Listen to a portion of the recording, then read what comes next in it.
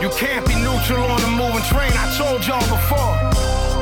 You can't believe everything that your teacher tell you. Who was your teacher? Your teacher just learned what they was taught. How do you know what they was taught was correct? Yeah, I mean, dig into the real history of this country and the fact that it was built on blood. You can't be neutral on a moving train. Welcome to You Can't Be Neutral, a political podcast inspired by Howard Zinn and progressive and radical activism, taking a look at society, media, and politics. You can follow You Can't Be Neutral on Twitter at YCBNeutral. You can find out more at youcan'tbeneutral.com, where you can find all of the back episodes. You can find some links to make a donation or to send me a message. First up is a piece written by Edward Snowden. You can find this at edwardsnowden.substack.com. A hell of our own making. The last week has been hard for me, and yet I can only imagine what this week has felt like and what the future will bring for the peoples of Afghanistan. Nearly 20 years after it was launched in the wake of 9/11, the long war in Afghanistan, one of the great cruelties of my generation, has unexpectedly reached its expectedly tragic conclusion. I am certainly not sad to see it go, but it's difficult to avoid a profound sense of regret at the error of it all. When I recently spoke with Daniel Ellsberg, he pointed out that neither of us is entirely a pacifist. Dan and I agree, and are on record agreeing, that certain wars are wrong. But if one can conceive of a just war, or at least a less unjust war, there are wrong ways to fight it, and particularly wrong ways to finish it. There are also, come to think of it, wrong ways to begin wars too, namely, refusing to declare them. The war in Afghanistan was not one of those wars. It was not justifiable. It was, is, and forever will be wrong, which means leaving is the right decision. Yet there was a time when I felt like picking Afghanistan up by its ankles and shaking it until all the terrorists fell out, like scorpions from a boot. Most Americans felt that way in the autumn of 2001, and I was no different. I was 18 years old and almost competitively wrong about everything. I actually believed most of what I heard on TV from, quote, official sources. Not everything I heard, but enough. I trusted my government. At least I trusted it to know more about Afghanistan than I did. And the government told me this, that Afghanistan's ruling Taliban were harboring Al-Qaeda, and that both the Taliban and Al-Qaeda hated us for our freedoms.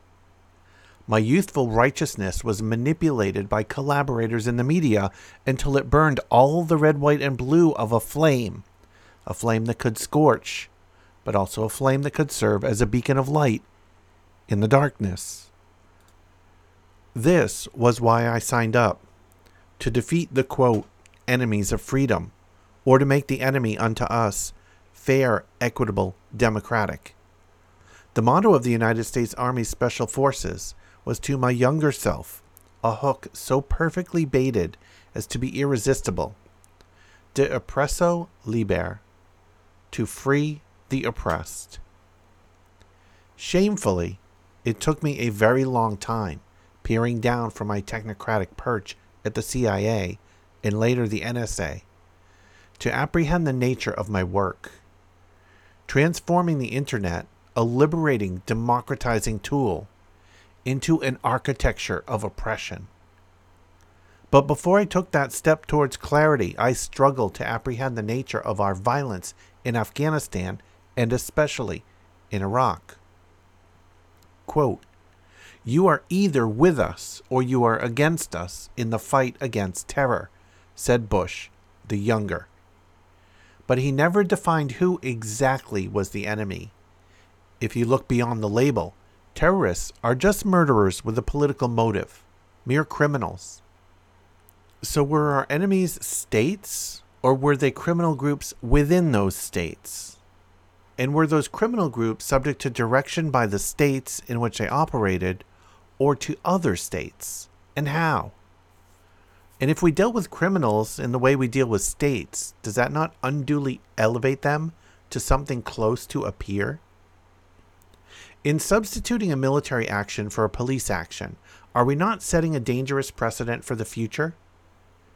These questions spread like a net, a dragnet, and caught up everyone. I'm not trying to say this realization was immediate. It was not. It was a process beset by rationalization, the reflex of a mind desperate to escape an inevitably dark denouement. Precisely because I had intended to do good, it was difficult to accept the possibility that I had become involved in something bad, perhaps even evil. Intentions are what paved the roads to Kabul, a hell of our own making. But that might be the charitable explanation, because for all the talk of democratizing Afghanistan, it was never clear that it was Afghanistan we were fighting. Weren't we fighting the Taliban or Al-Qaeda, and weren't they backed by Pakistan? And what about Saudi Arabia? Ultimately, we Americans were fighting ourselves, our own governance, as we came to understand how the agony of 9/11 had been politicized.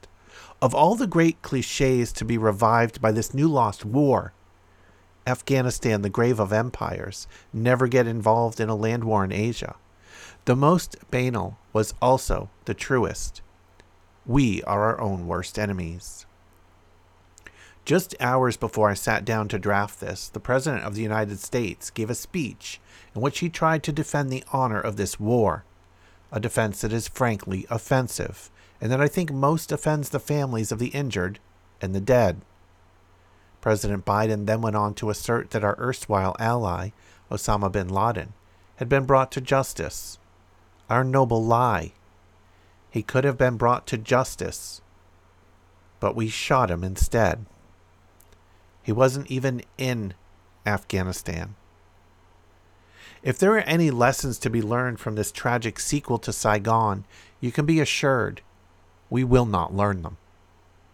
We will just sit by as the people of Afghanistan, many of whom were as deluded by American promises as Americans themselves, cling to hopes and cling to planes and fall, lost to the desert of theocratic rule. Some will say they didn't fight, they get what they deserve, to which I say, and what do we deserve?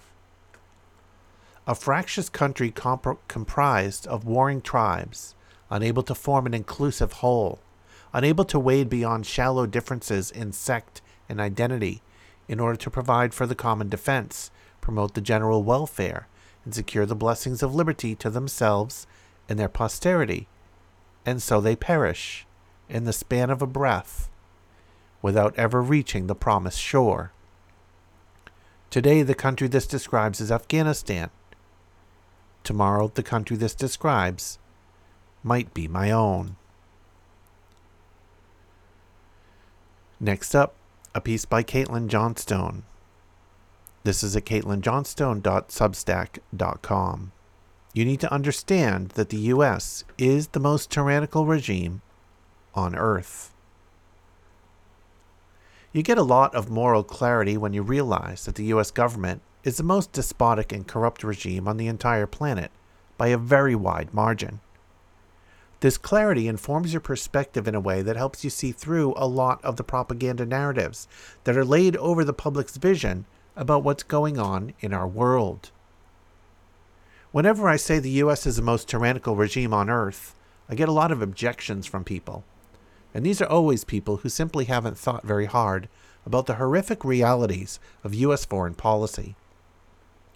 Sure, you can name some governments who are more brutal and oppressive towards their own citizenry than Washington, but you can't name any who are more brutal and oppressive overall when you zoom out and look at the big picture.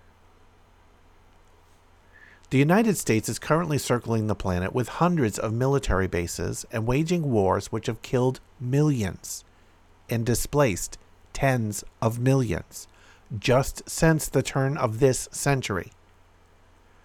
Its sanctions and blockades are starving people to death en masse every single day. It works to destroy any nation which disobeys its dictates by toppling their governments via CIA coups, proxy armies, partial and full-scale invasions, and the most egregious number of election interferences in the entire world. There is no other government on earth about which you can say anything like any of these things. No other government on earth is doing anything which rises to this level of evil. Not Iran, not North Korea, not Russia or China or any of the other big scary boogeymen we're told we must be afraid of by the mass media. You can argue that other governments have perpetrated comparable evils in the past, but you cannot argue that any of them are doing so currently. In our present reality as it actually exists, the United States is the worst monster, and it's not even close. There's really no counter-argument to this. Even if you're an intellectual 6-year-old and still believed in 2021 that the U.S. uses its military for beneficent purposes, the fact that we now know the U.S. military just wasted trillions of dollars and thousands of lives on a 20-year war which accomplished literally nothing besides making horrible people rich and lied to the world about it the entire time, should dispel that childish delusion once and for all. The fact that the U.S. happens to export the bulk of its tyranny outside of its borders, although certainly not all of it, doesn't change the fact that it is more tyrannical than any other government. This just means its tyranny dominates the entire world instead of a single nation. And ordinary Americans don't even get anything out of it. It would be bad enough if they were consenting to their government committing murderous piracy around the world because all that theft was enriching their lives and making Americans the wealthiest, happiest, healthiest people on earth, but it isn't. Americans experience some of the world's worst wealth inequality without any of the social safety nets afforded to people in every other developed nation, so they're not even getting a slice of the piracy pie. They only consent to their government being the most despotic regime on earth because they are propagandized. So in this sense, all the accusations the U.S. and its allies make against governments which refuse to bow to Washington are in reality a kind of whataboutism. Whataboutism is a word empire apologists constantly bleat whenever you point out that the U.S. is perpetrating some version of an abuse it accuses another government of perpetrating, and it always is. But in reality, they're the ones using accusations to try and distract the conversation from what it should actually be about, the most tyrannical and abusive government on earth. There is no legitimate reason to focus on the abuses of any other power structure as long as the U.S. and its allies are committing vastly worse atrocities. The most powerful and destructive government on earth should be receiving far more criticism than any other. But instead, because its propaganda dominates the world, it actually receives far less criticism. Being clear on this gross imbalance and the need to correct it is instructive for anyone with their eyes open, because it shows where your efforts and opposition should be directed. This next piece is written by Elaine Clift and is published at Salon.com. Human rights. It's a term tossed around all too easily. A hollow piece of rhetoric practiced mostly in the breach. A faux cliché uttered in fragile times. It's a mantra lacking moral conviction and humane behavior. A way to cover the shame of failed promises. A salve without resolve spread by self-righteous, glib politicians at podiums and to the media.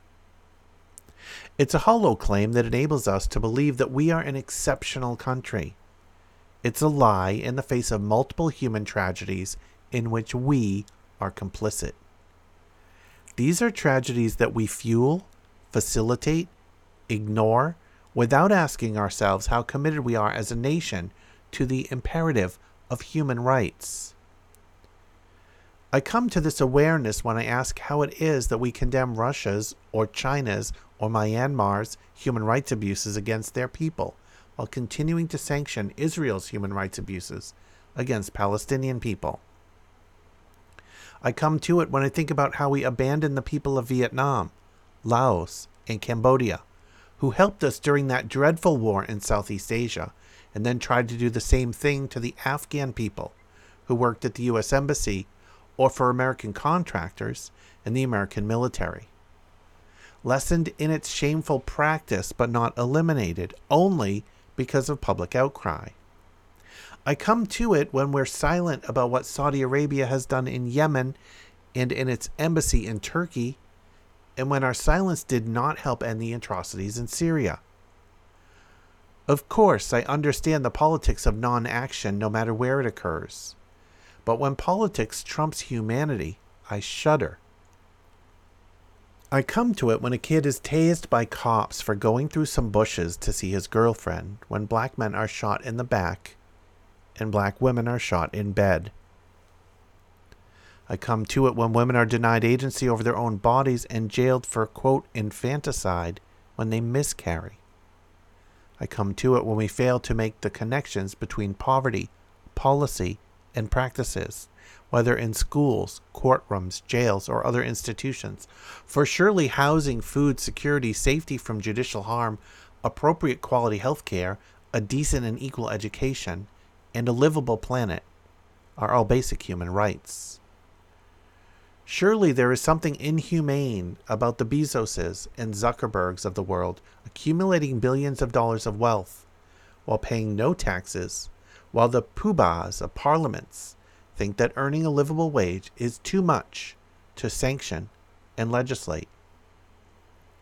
The fact that almost 7 million people in the world live in abject poverty according to World Vision, often situational, generational, or geographic, while wealthy nations like ours look the other way, illuminates the hollow rhetoric of, quote, human rights.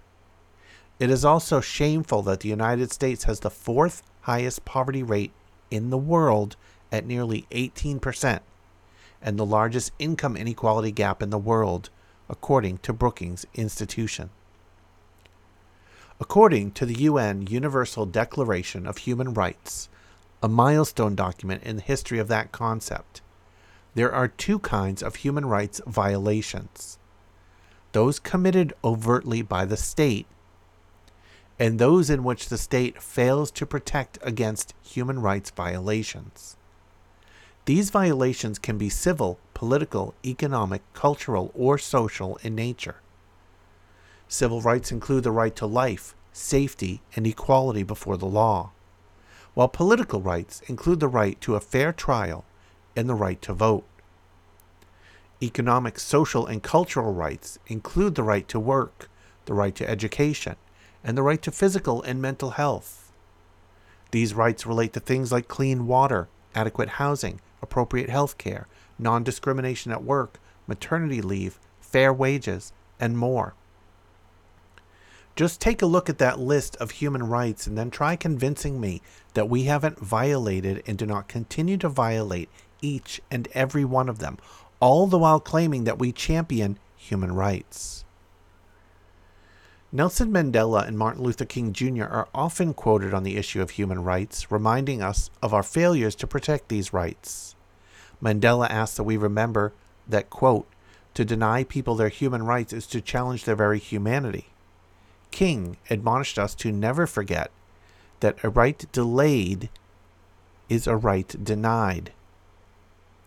Mary Robinson, Ireland's first woman president, asked us to never forget that, quote, today's human rights violations are the causes of tomorrow's conflicts. Wise words all, but how sad that we need to hear them over and over again and that we still fail to instill them in our hearts and our policies. For me, the words of Eleanor Roosevelt resonate most. Where, after all, do universal human rights begin, she asked. Her answer? In small places, close to home. So close and so small that they cannot be seen on any maps of the world. Such are the places where every man, woman, and child seeks equal justice, equal opportunity, equal dignity without discrimination. Unless these rights have meaning there, they have little meaning anywhere.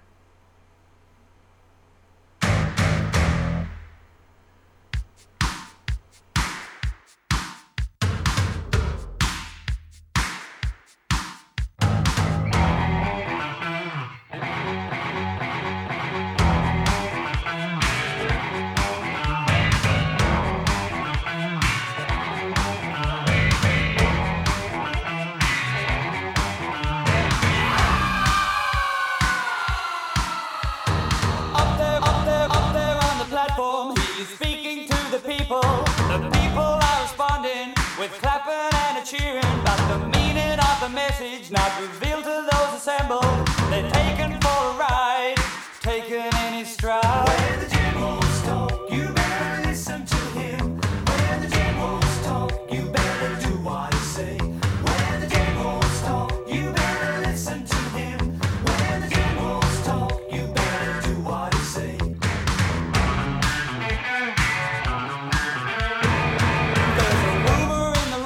Someone talking insurrection, so the general has a purge. He wants to win elections with a certain satisfaction. The people are appeased.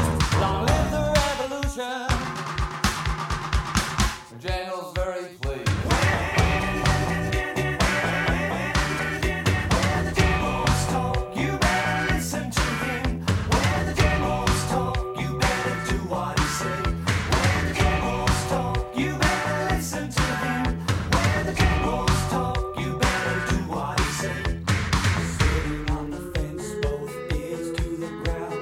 A fat cat still pulls the thin cats around. Sitting on the fence, both ears to the ground.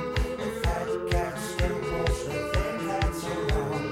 Sitting on the fence, both ears to the ground. A fat cat still pulls the thin cats around.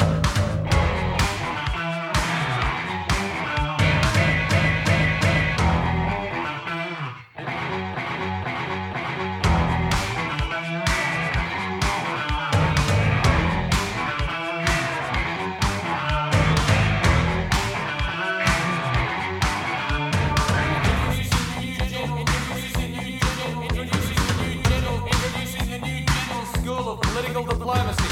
If you disagree, you get annihilated. Only trouble is we haven't got many generals in Australia.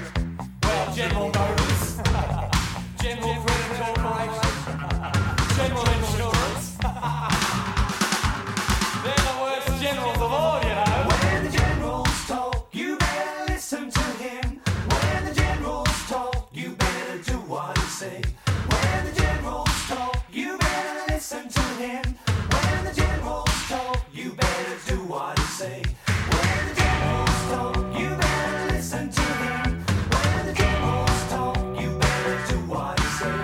When the generals talk, when the generals talk, when the generals talk, you better listen to him.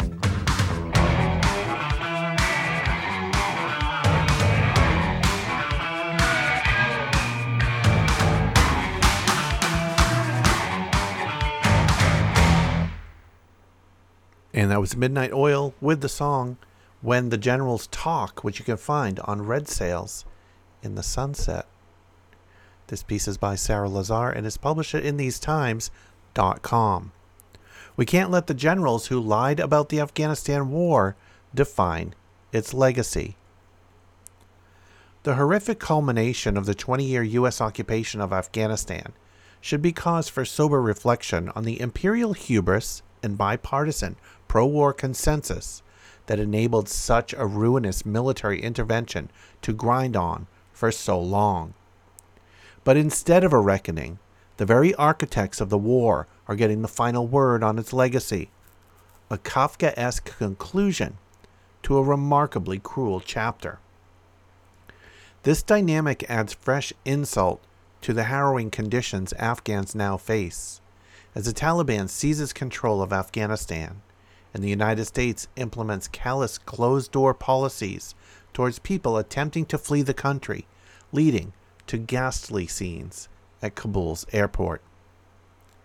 Chief among these figures is General David Petraeus, who is notable for the skill with which he has charmed and worked the media throughout his long career. He is putting that skill to use now, garnering headline after headline after headline, braying for a continued U.S. military presence in Afghanistan. Quote, "This is an enormous national security setback, and it is on the verge of getting much worse unless we decide to take really significant action," he told The Rita Cosby Show on WABC Radio on August 13. That same day, in an interview with NPR, he advocated for the United States to reverse its withdrawal. Quote, "I certainly would do that in the short term, and I would certainly consider it for the mid and long term," he said. In that NPR interview, Petraeus cited his own role as commander of U.S. and NATO forces in Afghanistan from 2010 to 2011 to illustrate his expertise. "Well, we weren't contemplating with a withdrawal when I was doing this," he proclaimed. "We had 150,000 coalition forces when I was privileged to command U.S. and all other foreign forces in Afghanistan." The declaration is notable because Petraeus oversaw a particularly bloody chapter of the Afghanistan War. After replacing General Stanley McChrystal, Petraeus implemented an aggressive counterinsurgency strategy and loosened the rules of engagement, giving U.S. troops a wider berth to fire artillery and to destroy houses and buildings. He also significantly increased the notorious practice of conducting night raids on Afghan homes. As Michael Hastings noted of Petraeus in 2011 for Rolling Stone, quote, "He drastically upped the number of airstrikes, launching more than 3,450 between July and November, the most since the invasion in 2001. But Petraeus didn't just implement these policies.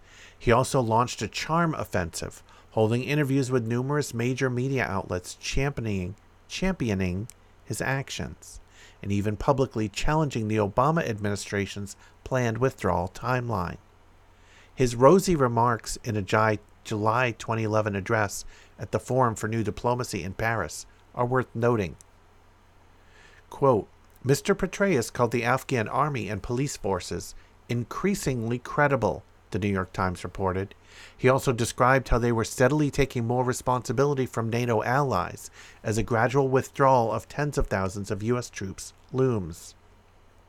Such a statement gives pause, not only because it has been proven wrong, but also because it contrasts with the reflections he has shared behind closed doors.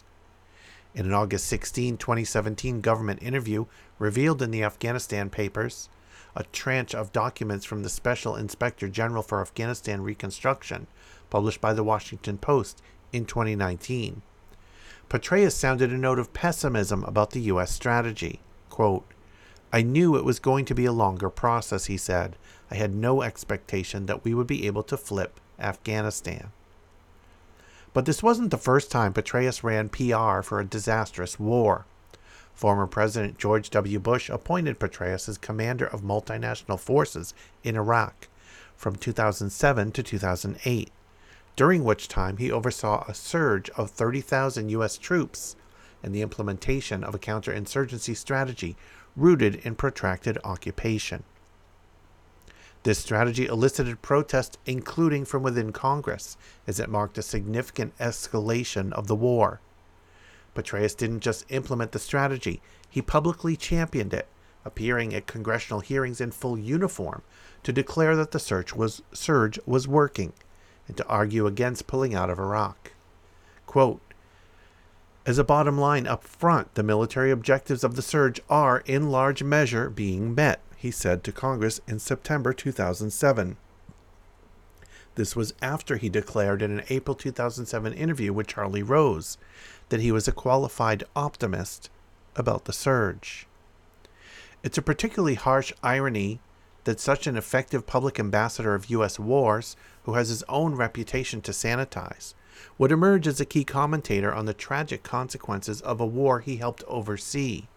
And unfortunately, he is not alone. Retired NATO General Wesley Clark, former head of U.S. Central Command Joseph Votel, three-star Army General Douglas Lute, retired Admiral and former NATO Supreme Allied Commander James Stavridis, and former U.S. Army Captain Matthew Zeller have all chimed in with their opinions in recent days.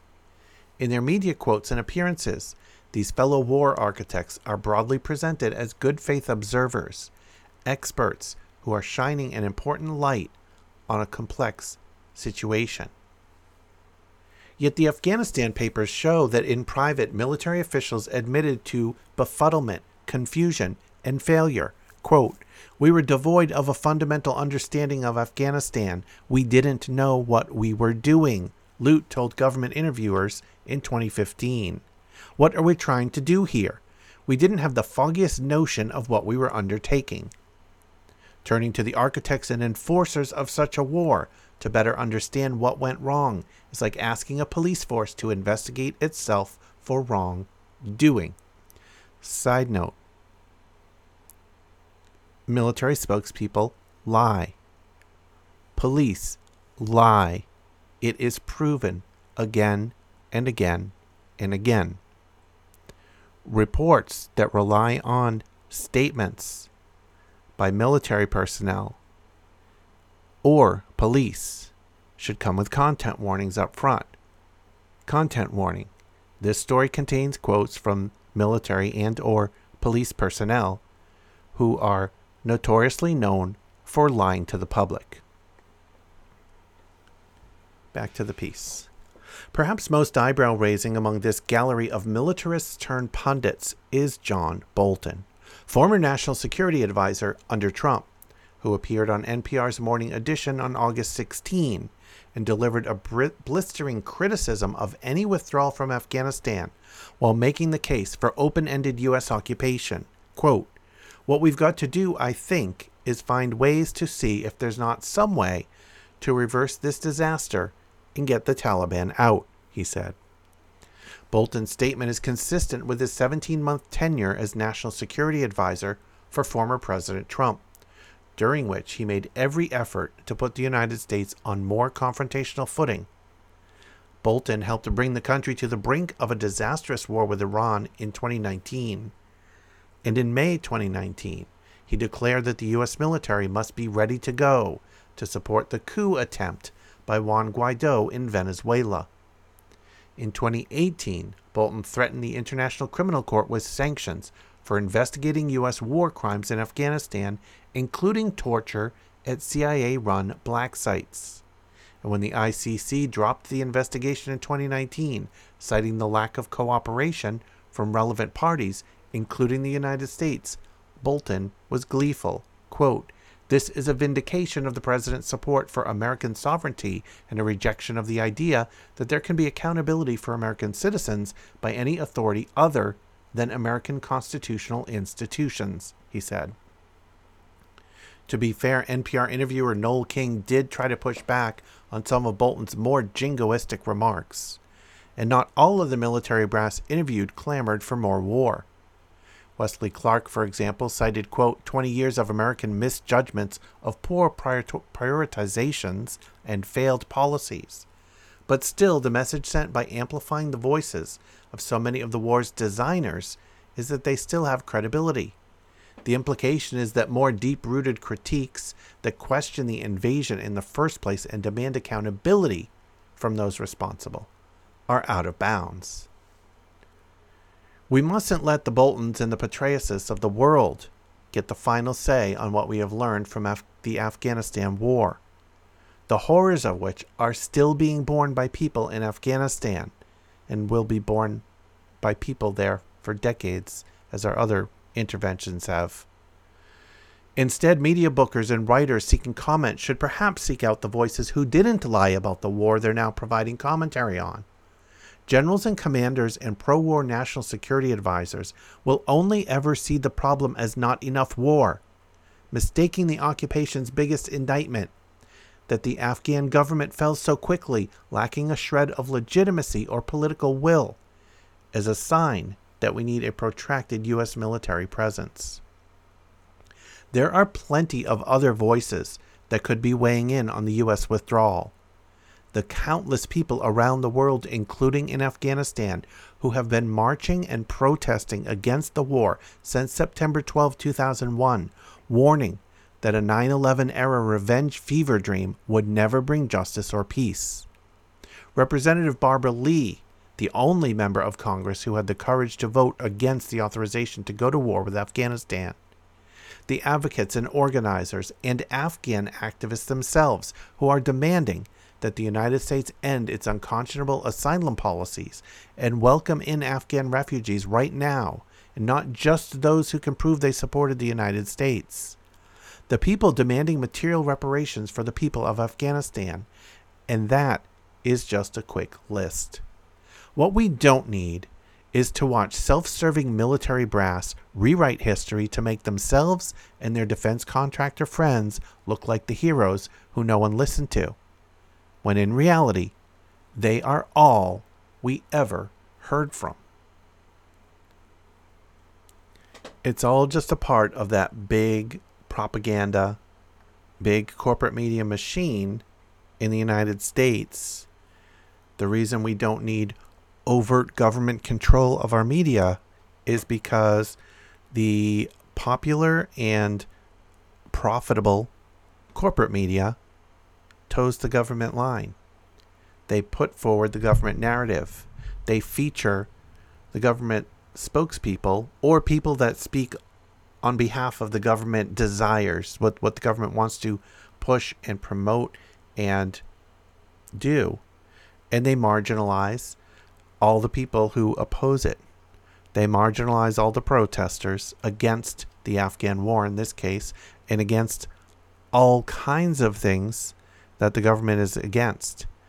They get marginalized in the media, and those voices get pushed down, shut down, and aren't featured. And a very large proportion of the country who still depend on the corporate media to get their news and information hear these biased stories and this biased slant, and that helps convince them to adopt the government's position, the government's point of view, as the right thing to do.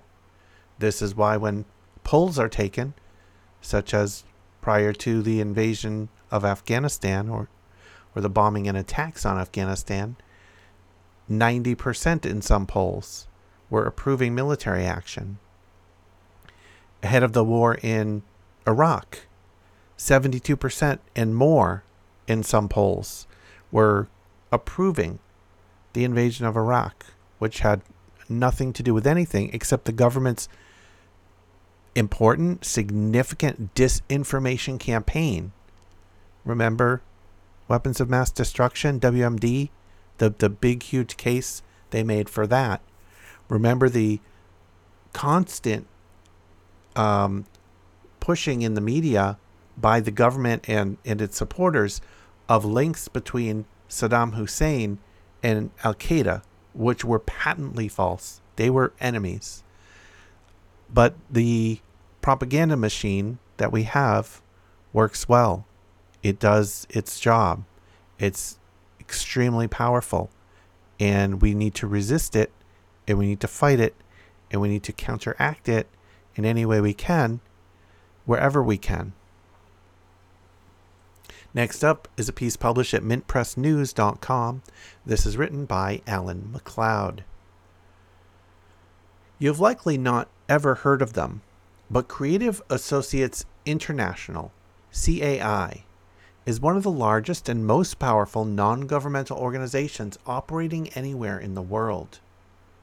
A pillar of soft U.S. power, the group has been an architect in privatizing the Iraqi education system, designed messenger apps meant to overthrow the government of Cuba, served as a front group for the infamous Blackwater Mercenary Force, now rebranded as Academy, and liaised with the Contra death squads in Nicaragua. As such, it has functioned as, quote, both an instrument of foreign policy and as a manifestation of a broader imperial project, in the words of Professor Kenneth Saltman of the University of Illinois, Chicago. An ordinary person arriving at Creative Associates' website, festooned as it is with images of smiling African children, Asian kids being taught how to read, and happy Latino farmers harvesting their fields, would likely conclude that the outfit is some sort of progressive nonprofit charity tirelessly working to empower vulnerable people around the world. Yet subjecting the organization to a little more scrutiny, some red flags immediately begin to emerge. First is the indecipherable word salad it uses when describing what it actually is in its Us at a Glance section. Quote, Creative Associates International provides outstanding on-the-ground development services and forges partnerships to deliver sustainable solutions to global challenges, it says, as if this is any sort of answer to the question, who are you? Continuing, it boasts that, quote, Creative is recognized for its ability to quickly adapt and excel in conflict and post-conflict environments. A statement that sounds worryingly like one private mercenary armies use to advertise their services. In today's world, the United States government does not use only overtly violent methods, wars, invasions, coups, training of domestic death squads, etc., to achieve regime change. It also uses so-called soft power techniques, the training of leaders, education, economic coercion, etc., to maintain a hegemonic grip on the world. And Creative Associates International is a crucial part of that system. The company was founded in 1979 by M. Charito Cruvant, the scion of a wealthy land-owning Bolivian family who fled the country after the Progressive Revolution there in 1952. Today it has grown into a massive for-profit behemoth working in at least 85 countries with a full-time staff of around 1,000 and countless more contractors. And while it is technically a private institution, the vast majority of its funding comes directly from Washington. Over the past 20 years, the government has given Creative Associates $1,998,138,515 in contracts, according to Tracy Eaton, a journalist who has studied the company's activities in Cuba. Of this, USAID has supplied over $1.8 billion. Furthermore, the organization's Global Advisory Board underscores that this is not exactly some progressive arts charity, as its name and branding often apply. Of the 7 members of its board, 6 are senior U.S. officials. These include Barack Obama's Assistant Secretary of State for South and Central Asia, a 4-star general, and the ex-Undersecretary of State for Civilian Security, Democracy, and Human Rights. Quote, Creative Associates is among the top U.S. government contractors entrusted with trying to help engineer political transitions. The company is part of that lucrative enterprise dubbed the Democracy Industrial Complex, Eaton told Mint Press. In a roundabout way, former head of USAID Andrew Natsios, another member of CAI's board, seemed to agree with Eaton.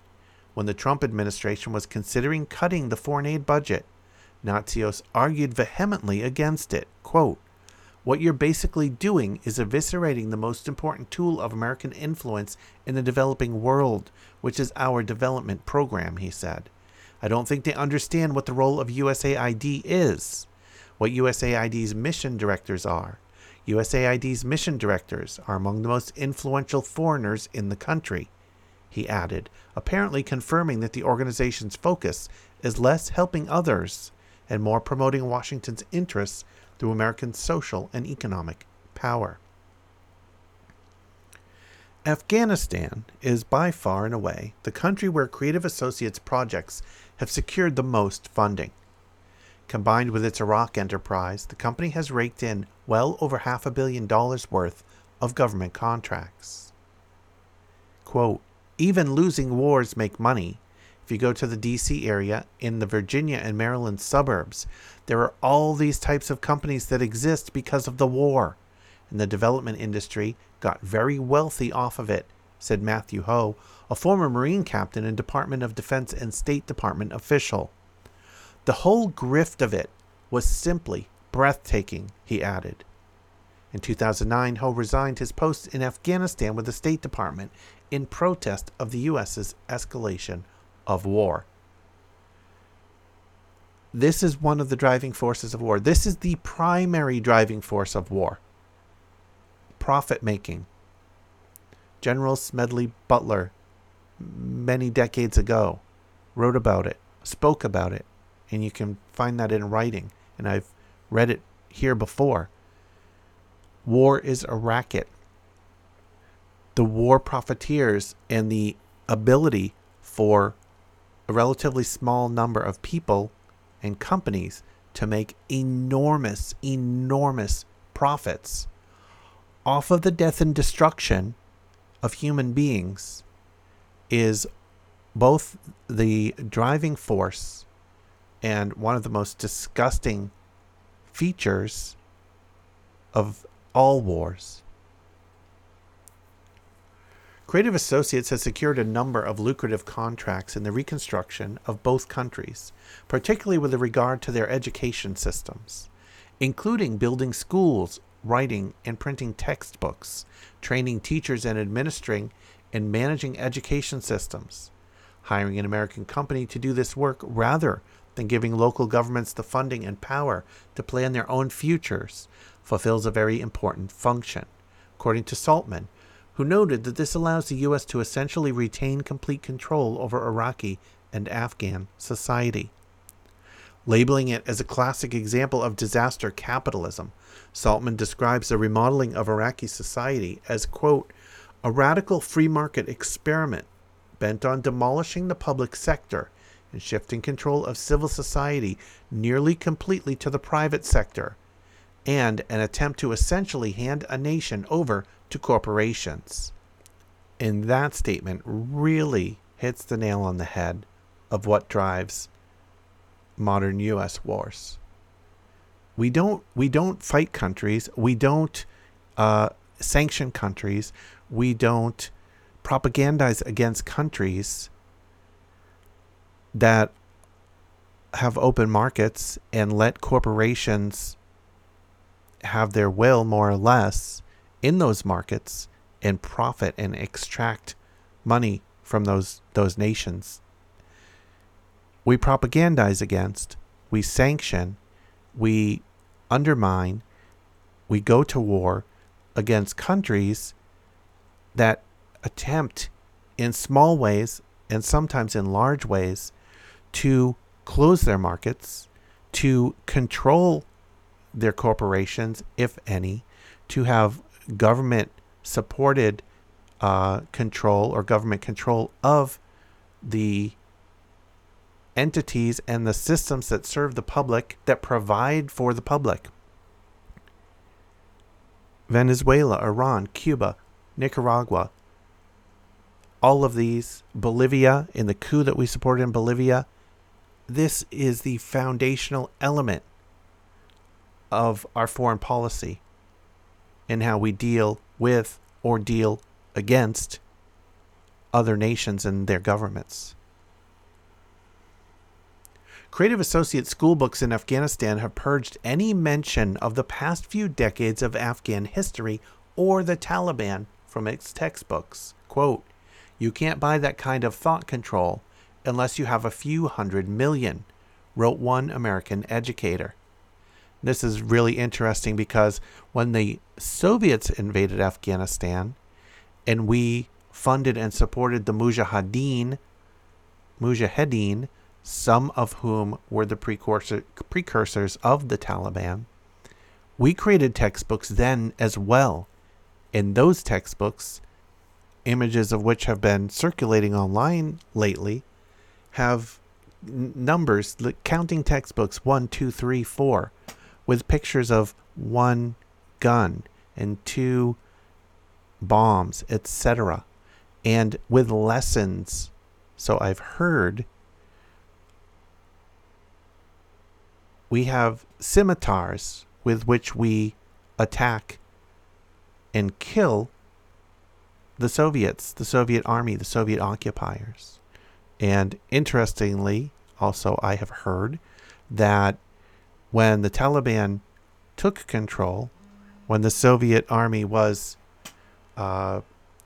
vanquished from Afghanistan, later to be replaced by the American invaders, the Taliban took those textbooks and crossed out, we use our scimitars to kill the Soviet occupiers, and just put in the American occupiers.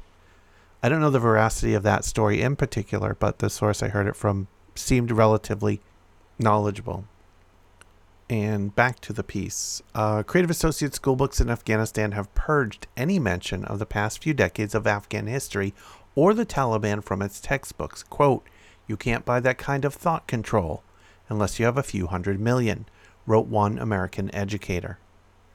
Saltman also noted that working in war zones necessitated a high degree of security, and that companies like CAI were likely given tens of millions of dollars of their contracts straight over to private mercenary groups like Blackwater. Ho was keen to stress that many people working at the lower levels of programs like these were well-intentioned, but that as one went higher up, the commitment to the benefit of others waned significantly. Quote, "Groups like CAI would do the genuine work, but they would also be a front. It's a way for the CIA and other security services to get people into countries," he said. In 2009, it was reported that Creative Associates headquarters in Peshawar, Pakistan, was being used as a front for Blackwater to stage military operations along the Afghan-Pakistan border.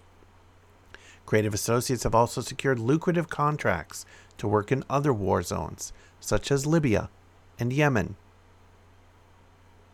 For years, Creative Associates International worked closely with the CIA and other government agencies, operating and overseeing a complex set of projects targeting Cuba, all with one specific goal: the overthrow of the communist government, or socio-political change taking place in Cuba, as its own documents preferred to describe its mission. Creative Associates' most infamous project was perhaps its creation of a Twitter-like app called Zunzuneo. Zunzuneo first operated as a very useful communication tool, but slowly its creators injected it with regime change messages, with a plan to eventually direct all users to attend demonstrations and foment a Caribbean color revolution. The app's user base grew quickly, attracting 55,000 people by 2012, a huge number for a poor country with little internet access. The U.S. government attempted to hide its own role in the app's creation, secretly trying to convince Twitter CEO Jack Dorsey to buy into the company as a frontman. It is not clear what the outcome of these negotiations was. However, the Zunzuneo project was abruptly abandoned, leaving Cubans wondering why their service provider suddenly stopped working. Only 2 years later, through an investigation by the Associated Press, did the truth come out.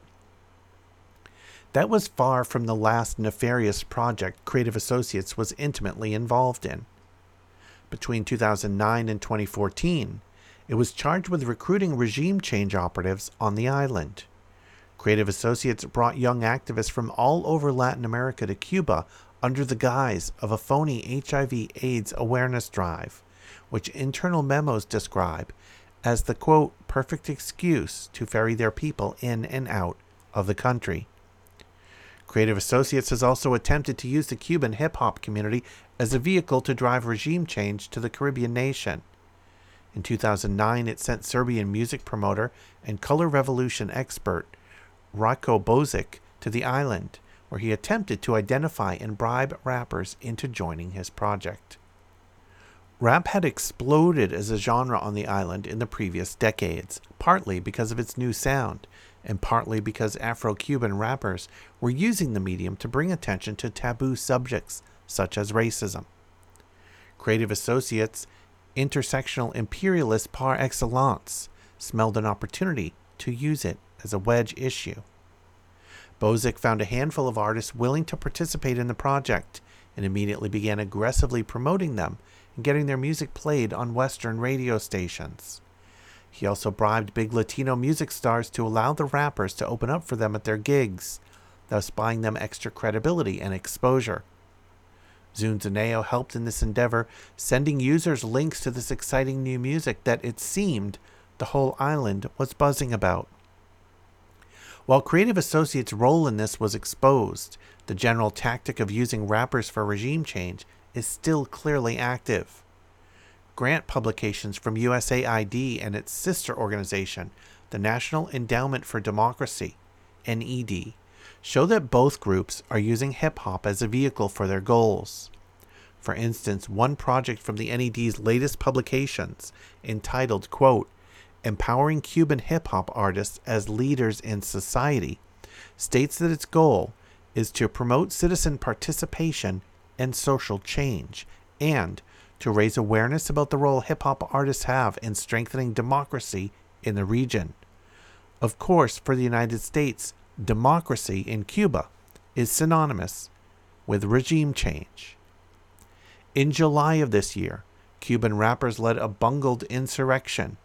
The movement's face was a Cuban expat, Yotuel, an artist who is openly working with the U.S. government and whose song Patria y Vida was immediately promoted upon its release by American politicians and senior officials in Washington. Patria y Vida is constantly referred to in U.S. reports as a success story in, quote, democracy promotion activities. It is not clear whether Creative Associates was directly involved in the July protests in Cuba. They appear to be relatively embarrassed about the press they have received. In fact, there is no mention of any Cuban activities whatsoever, historical or current, on the company's website. The United States invaded Nicaragua in 1933, setting up the Somoza dictatorship to look after its interests. With the Sandinista Revolution in 1979, the U.S. lost control over the small Central American country. In an effort to turn back the clock, Washington funded, armed, trained, and supported the far-right Contra death squads, infamous for their brutality. Direct support for the Contras ended in 1989, but at exactly the same time, the U.S. began employing Creative Associates to conduct all manner of operations involving the paramilitary organization, efforts that helped the U.S.-backed candidate Violeta Chamorro win the election in 1990. Local laws prohibiting foreign funding of political parties were circumvented by the establishment of a wide range of non-governmental organizations focusing on voter registration and political education, including programs aimed at uniting the anti-Sandinista opposition, including the Contras, behind Chamorro. Now that the Sandinistas have returned to power, Creative Associates is back with a vengeance. As Nicaragua-based journalist Ben Norton told Mint Press, quote, Creative Associates has been very active in destabilization operations targeting the Sandinista government. With plentiful funding from USAID, the CIA cutout has cynically exploited sensitive issues to increase social divisions, intentionally driving a wedge between Nicaraguans and their Sandinista government with programs targeting racial and ethnic minorities, people with disabilities, the LGBT community, and at-risk youth. Norton noted that while Creative Associates claims to be working purely to improve Nicaraguan society, it collaborates exclusively with opposition-aligned groups, thus effectively subsidizing the country's right wing. Quote, one of several USAID programs run by Creative Associates in Nicaragua has targeted vulnerable groups in Nicaragua's Caribbean coast. The CIA cutout plays off differences there in the Mosquito indigenous community and the Afro-Nicaraguan population, he added. Likewise, in El Salvador, U.S. efforts are branded as nonpartisan, but rather than help the leftist FMLN party, Washington pumps millions into the country through a myriad of NGOs that promote neoliberal, private sector solutions to problems. Quote, behind the heartwarming photo ops, USAID's projects in El Salvador are stealthily advancing the interests of the Salvadoran corporate class, wrote Jacobin magazine. Creative Associates has been at the heart of this effort.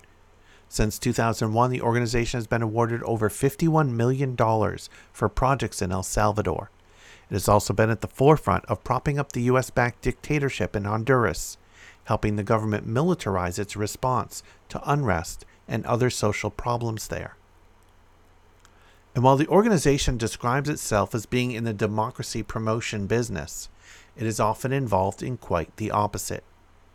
Saltman notes that the company was involved with the 1991 coup d'etat in Haiti, which removed the democratically elected president, Jean-Bertrand Aristide, from power.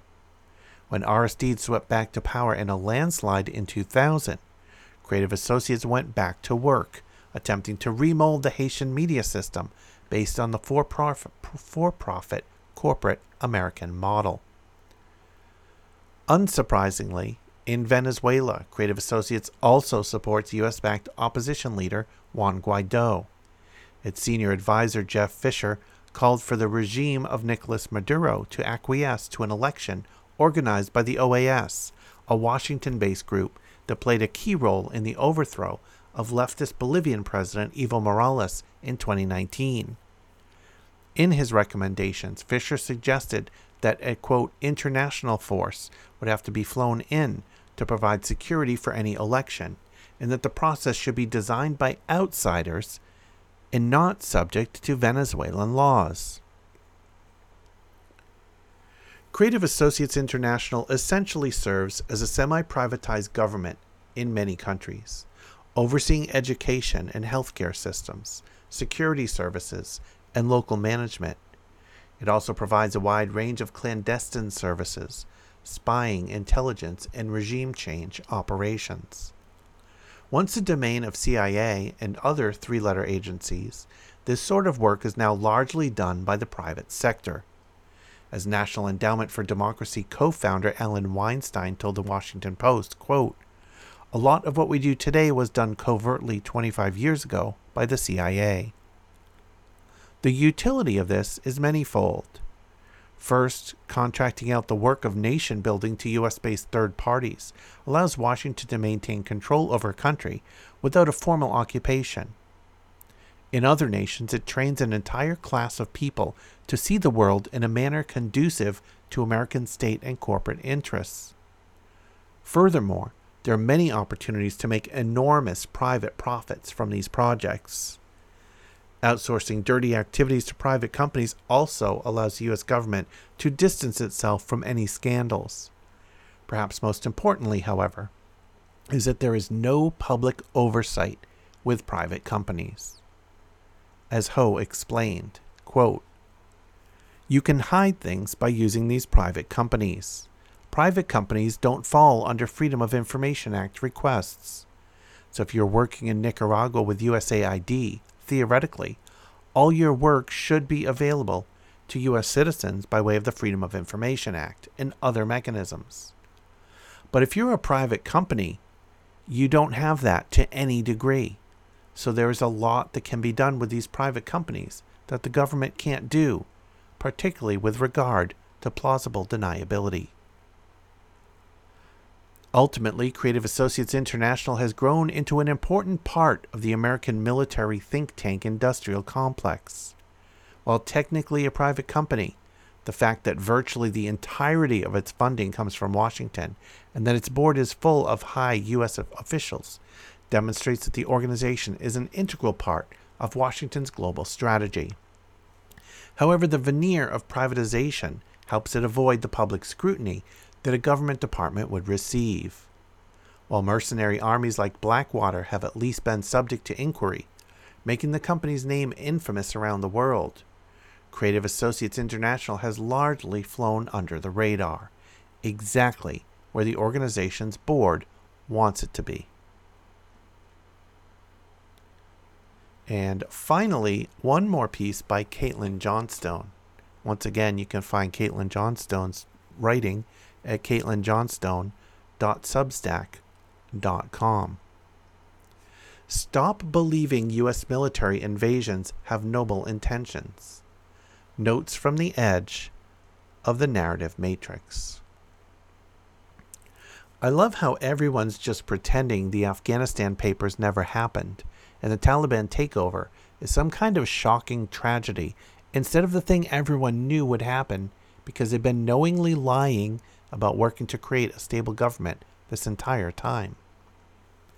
If the US had a free press and was anything like a democracy, the government wouldn't be getting away with squandering thousands of lives and trillions of dollars on a 20-year war which accomplished literally nothing besides making assholes obscenely wealthy.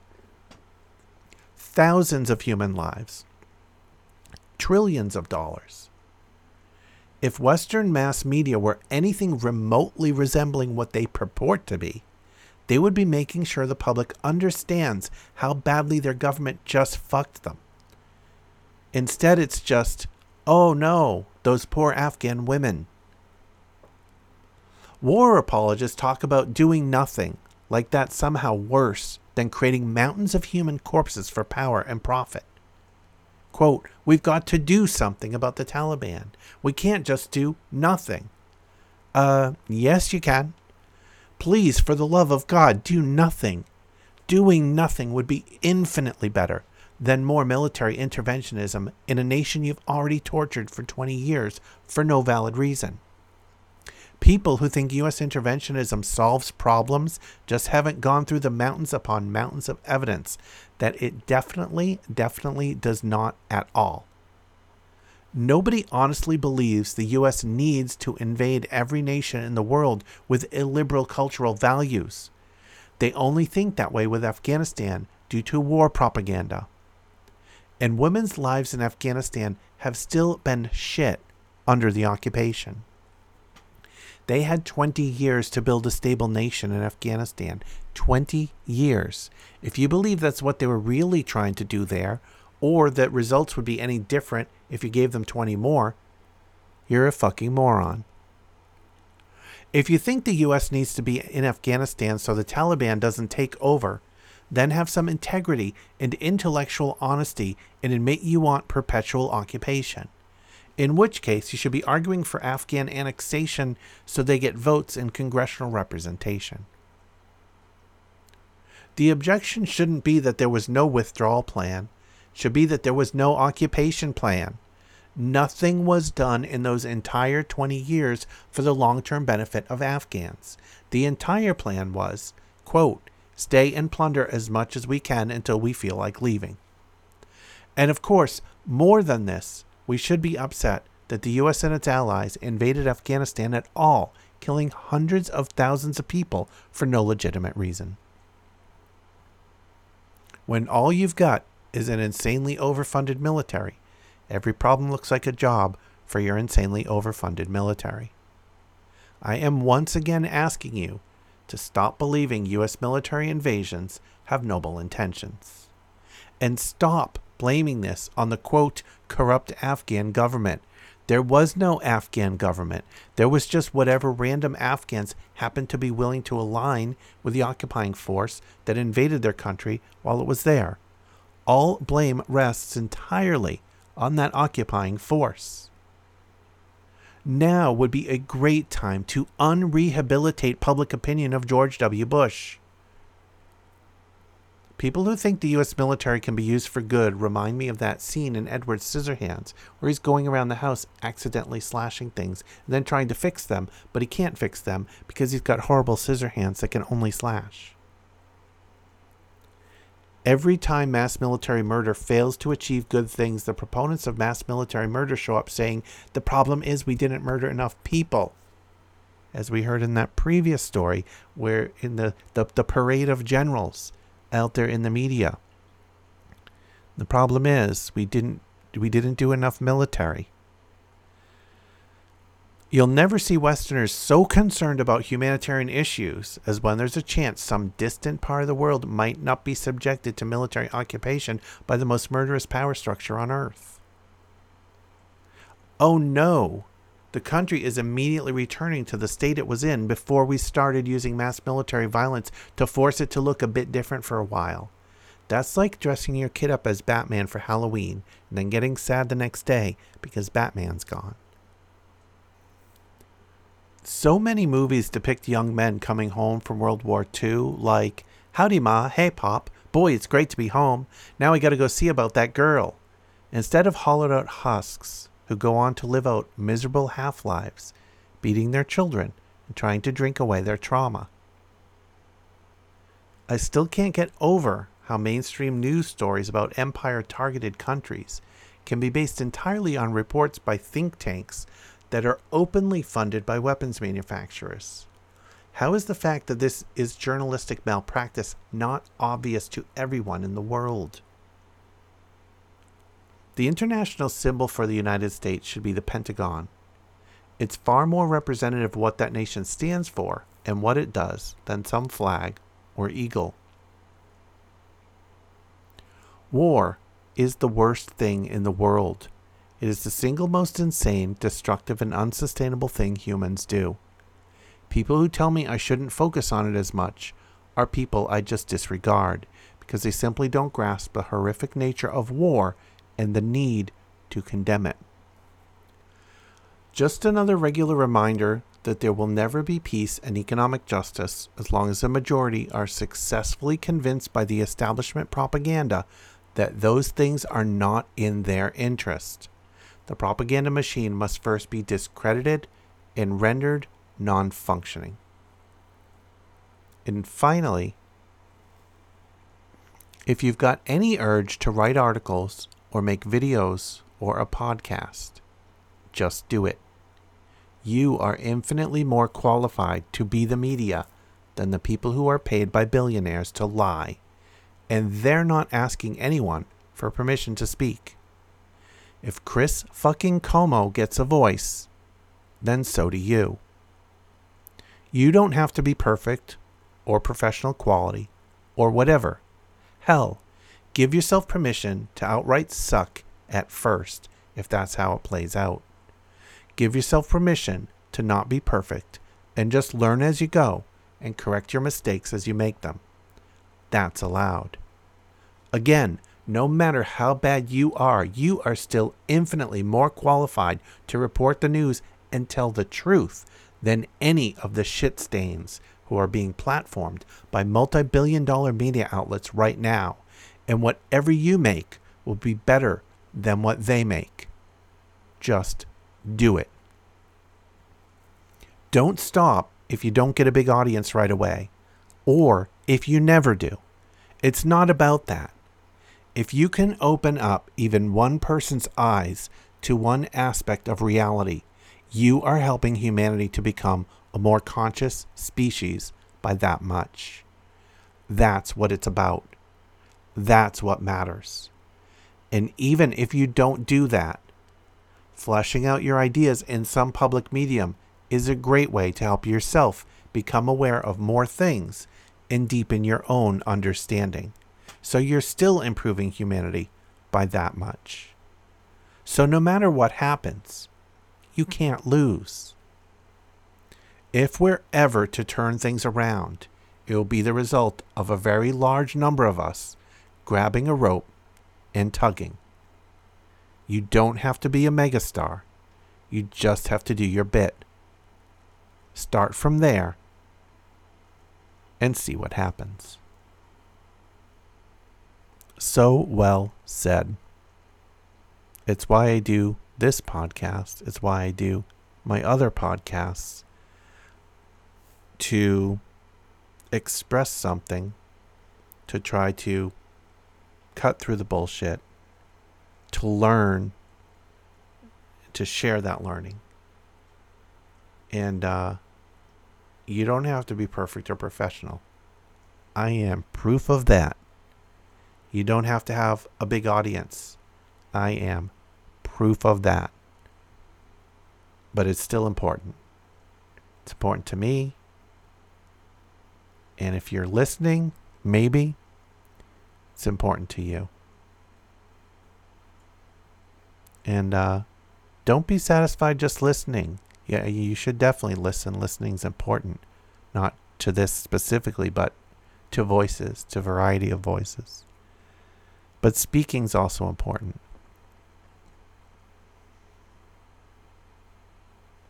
There's a quote that I used to say, haven't in a while. When you speak, you repeat something that you already know, but when you listen, you learn something. Kind of raising the importance of listening. And in listening's critical and important, and often, in many instances, we don't listen enough. But it's also important to speak, even if you're repeating something you already know. Stating something that you know can help you learn. It can help others learn.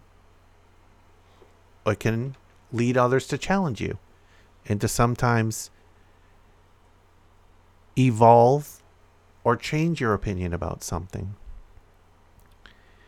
It's incredibly important in whatever way you can and however you feel comfortable and whenever you feel uncomfortable to speak and to listen.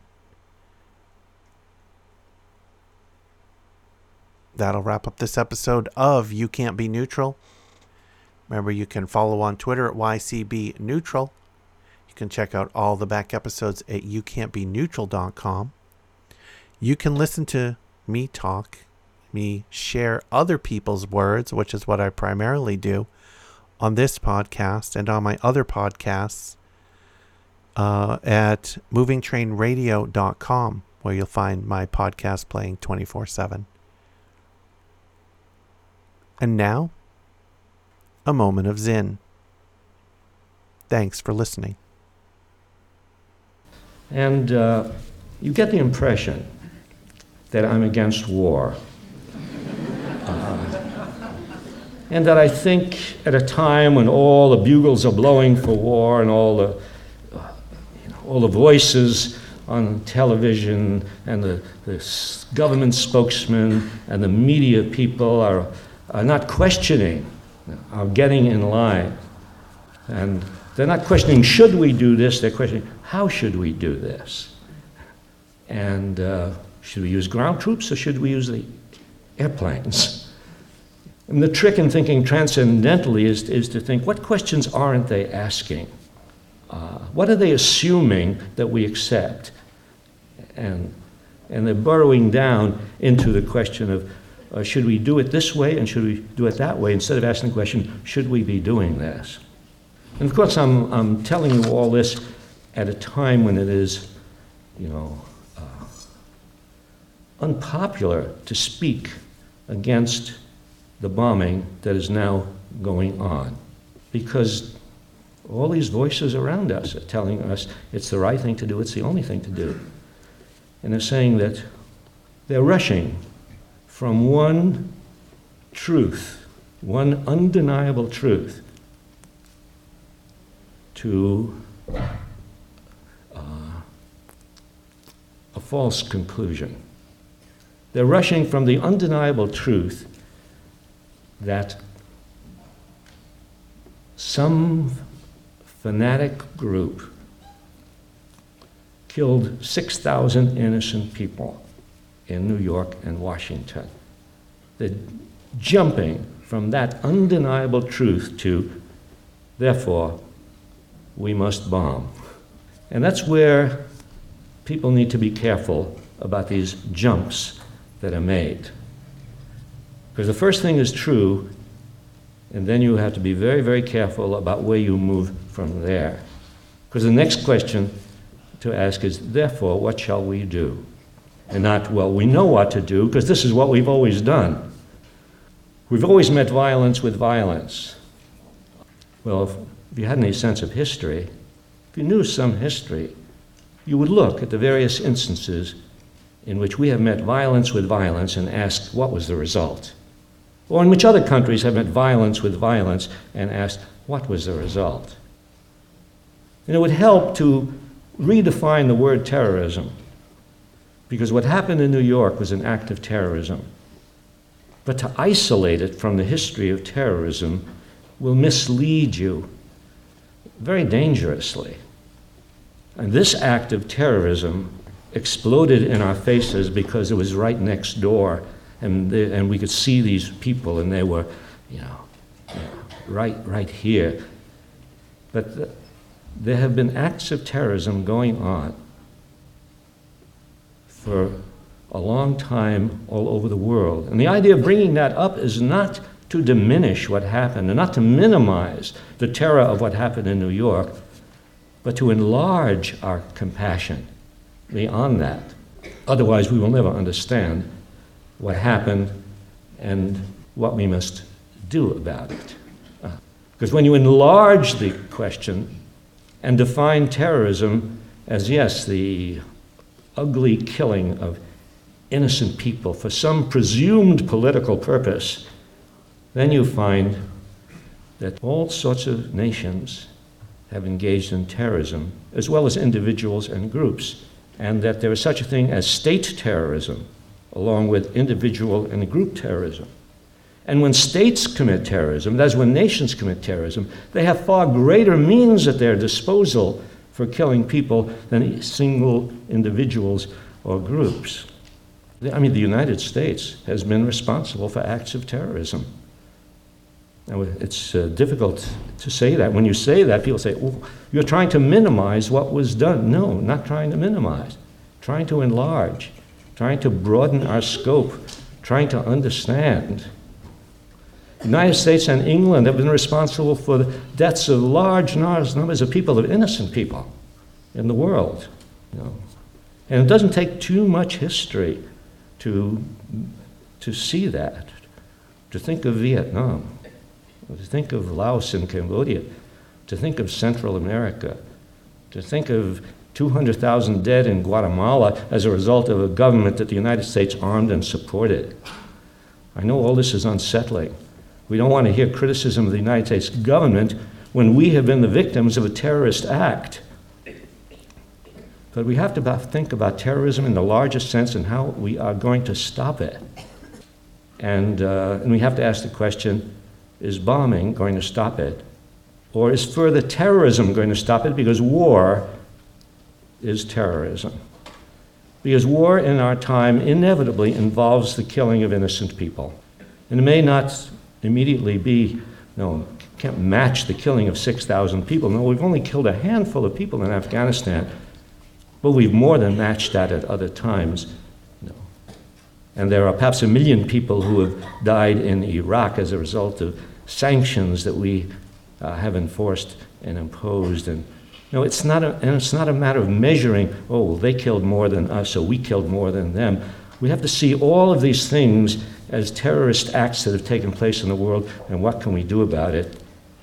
And decide that you can't respond to one terrorist act with war, because then you are engaging in the same kind of thing that terrorists engage in. And that is, the thinking goes like this. Well, yes, innocent people died. Too bad. But it was done for an important purpose. It was collateral damage. You must accept collateral damage when you're doing something very important. That's how terrorists justify what they do. That's how nations justify what they do.